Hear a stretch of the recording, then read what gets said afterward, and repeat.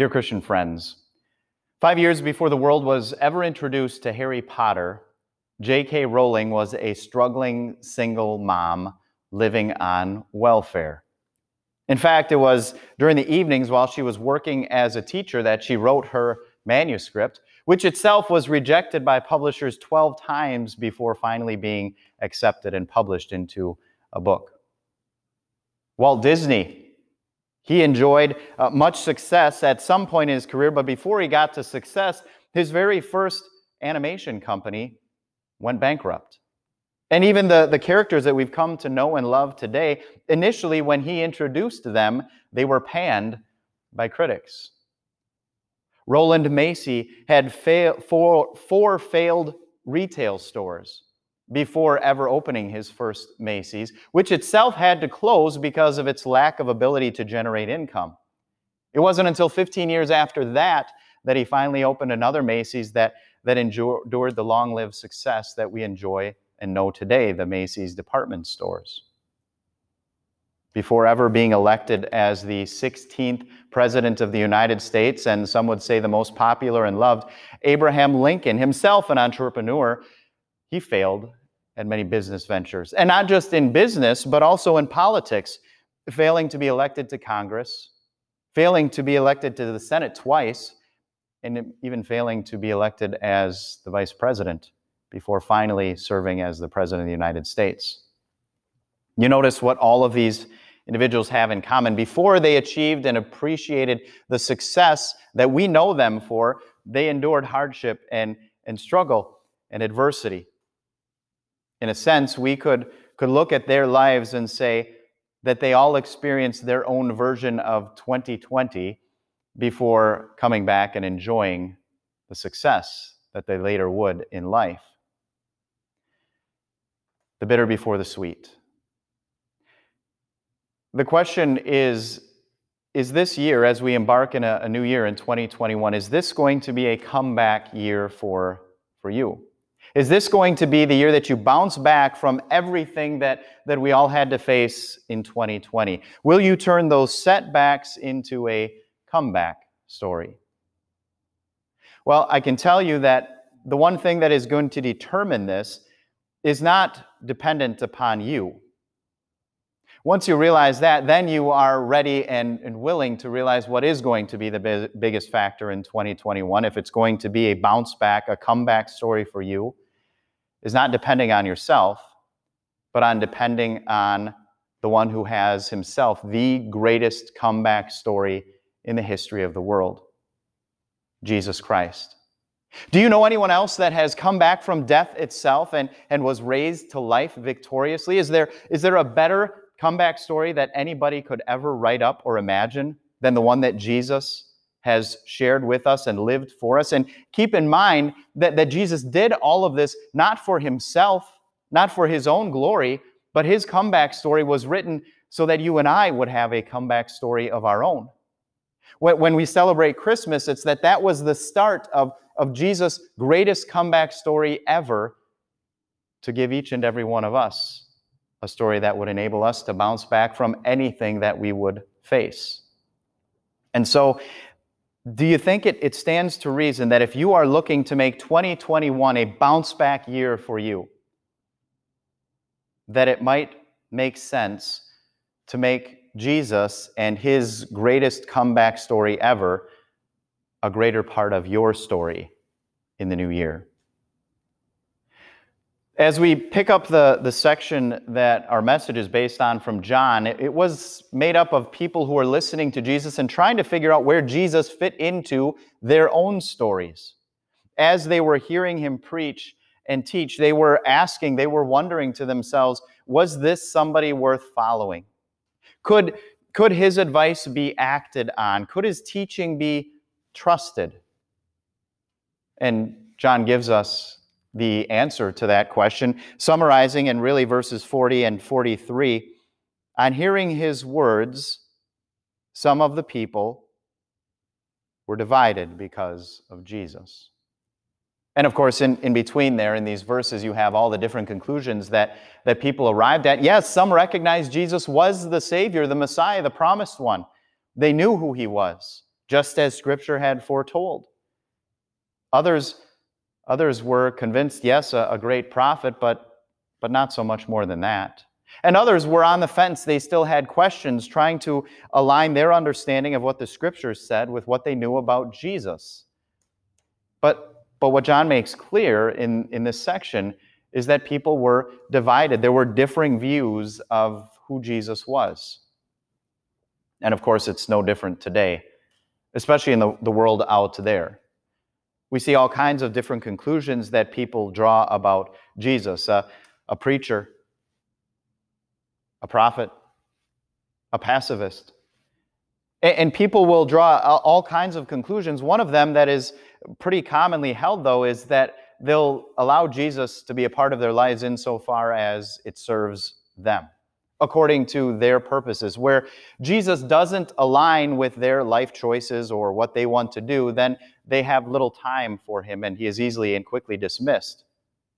But most aren't so overt. Most aren't so obstinate in their despising of Jesus. In fact, the way that it will work outside of Christianity is those looking in, they don't necessarily have an axe to grind with Jesus. They'll say, oh, I have no problem with Jesus. It's his followers that are the issue.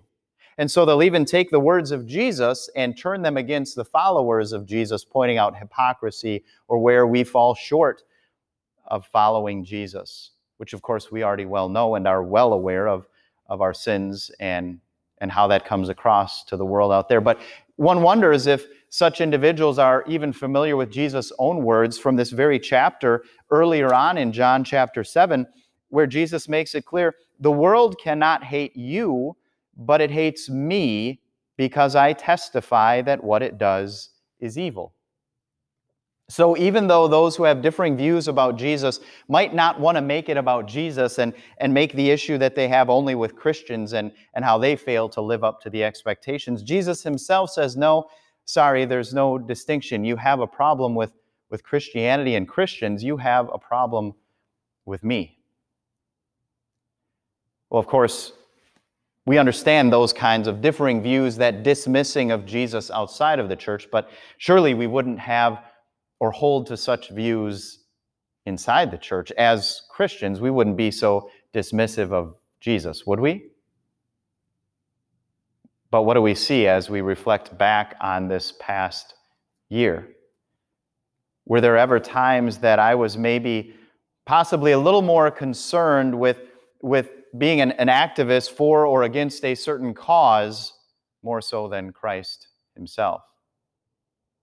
Were there times where I got down to the nitty-gritty and found myself bogged down into a debate with others, getting stuck in the darkness and exchanging words and actions the same way the world does, rather than letting my light shine? Are there times where I looked to things of this world, sometimes destructive things, to cope with the challenges of this past year, rather than looking to Christ to bring me through them?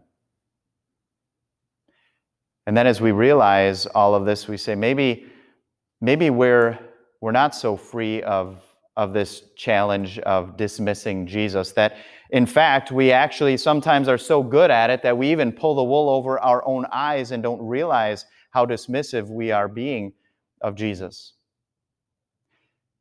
And another challenge that this year has brought out is the relationship we have as Christians with Jesus and his church.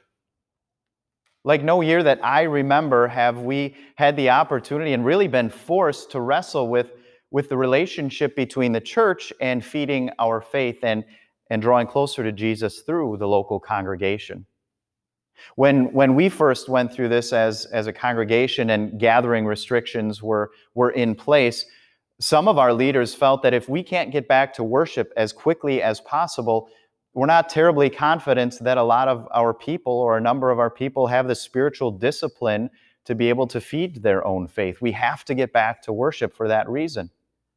Others saw it as an opportunity to say, no, now we have been given this gift to allow God's people to take ownership of their own faith and to read and study the Word on their own and not just kind of chalk it up to that 1 hour of worship each week.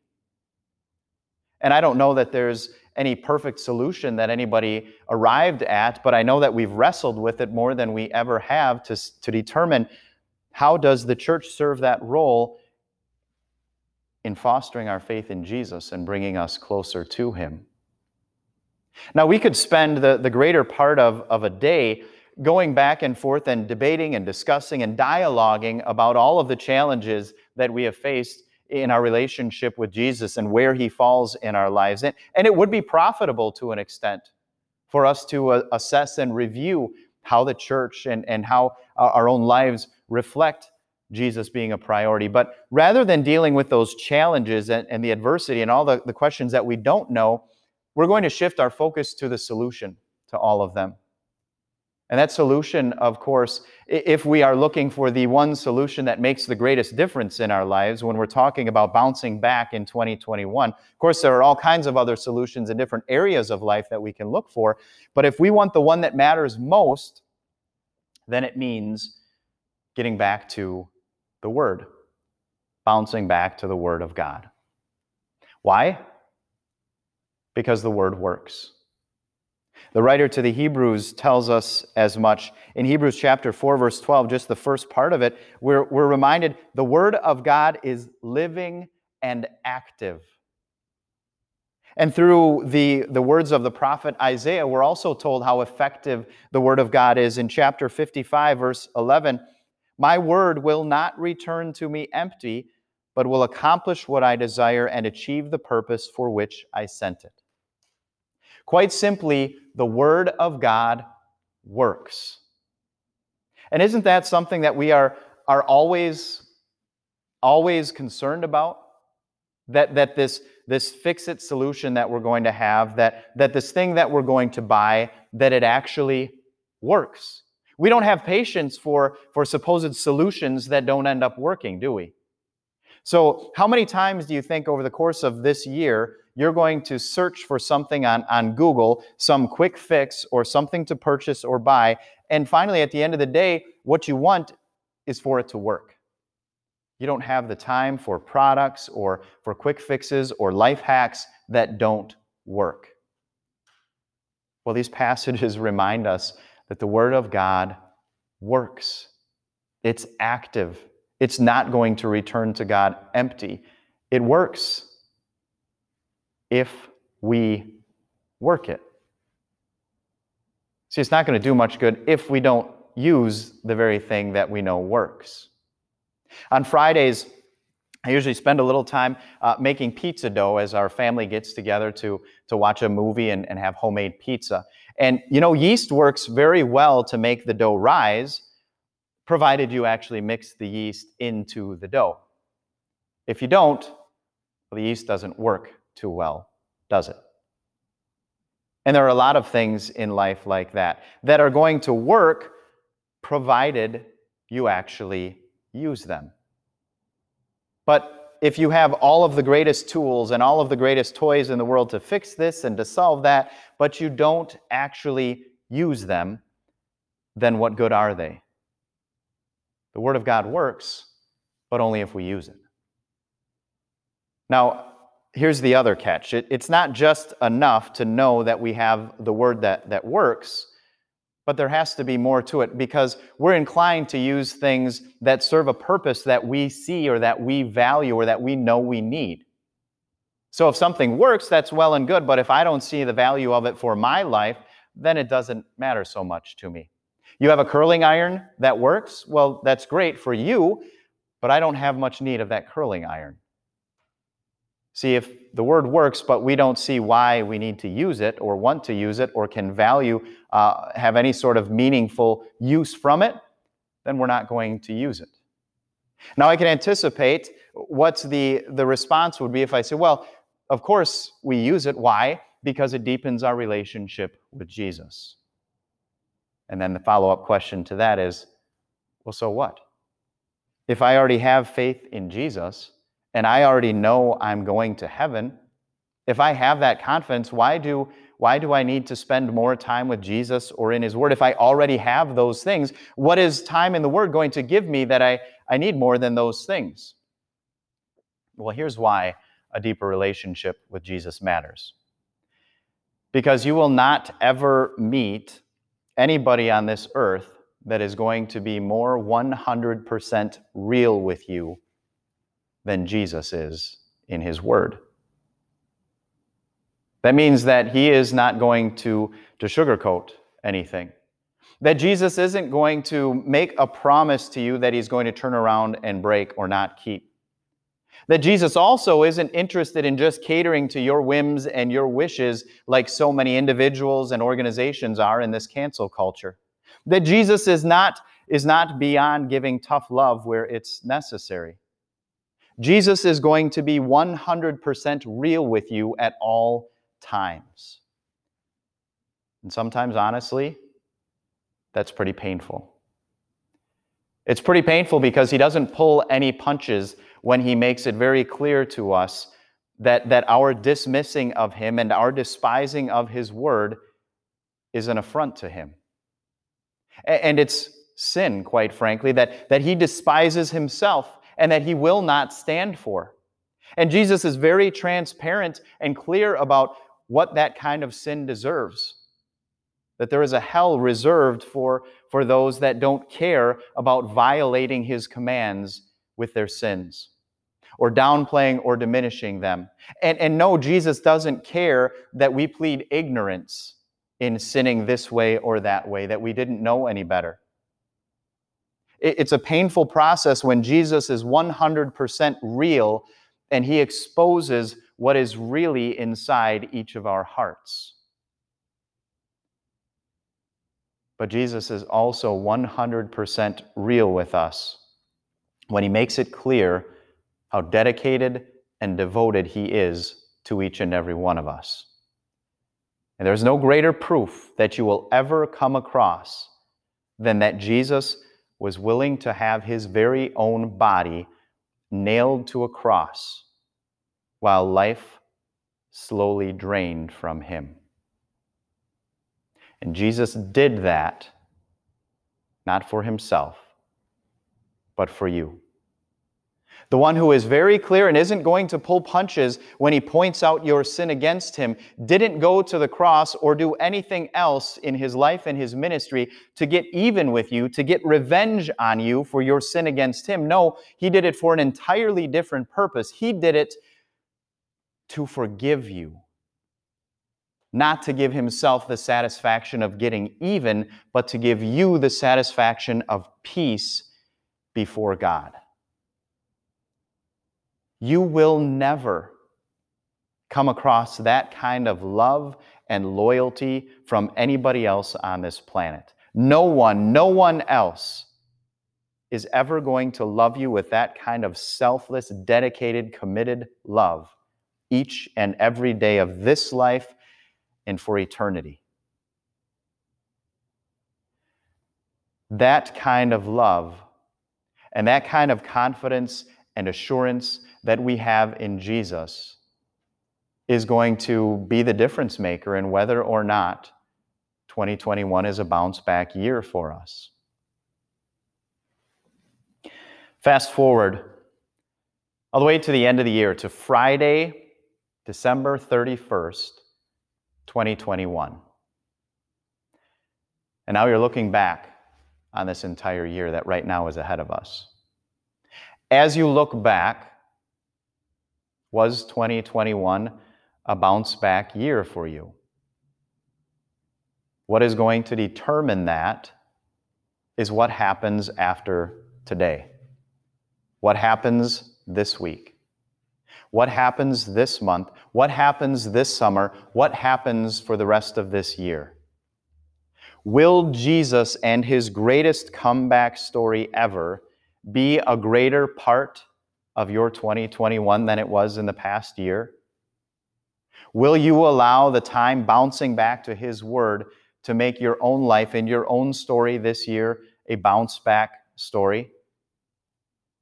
Well, I don't know much of what 2021 holds, but I can confidently give you this guarantee that if you are committed to reading and studying and applying that word to your life in 2021 like you never have before, then this year is going to exceed your wildest expectations. Bounce back to the Word, and 2021 will be a bounce back year for you. I guarantee it. So does Jesus. Amen.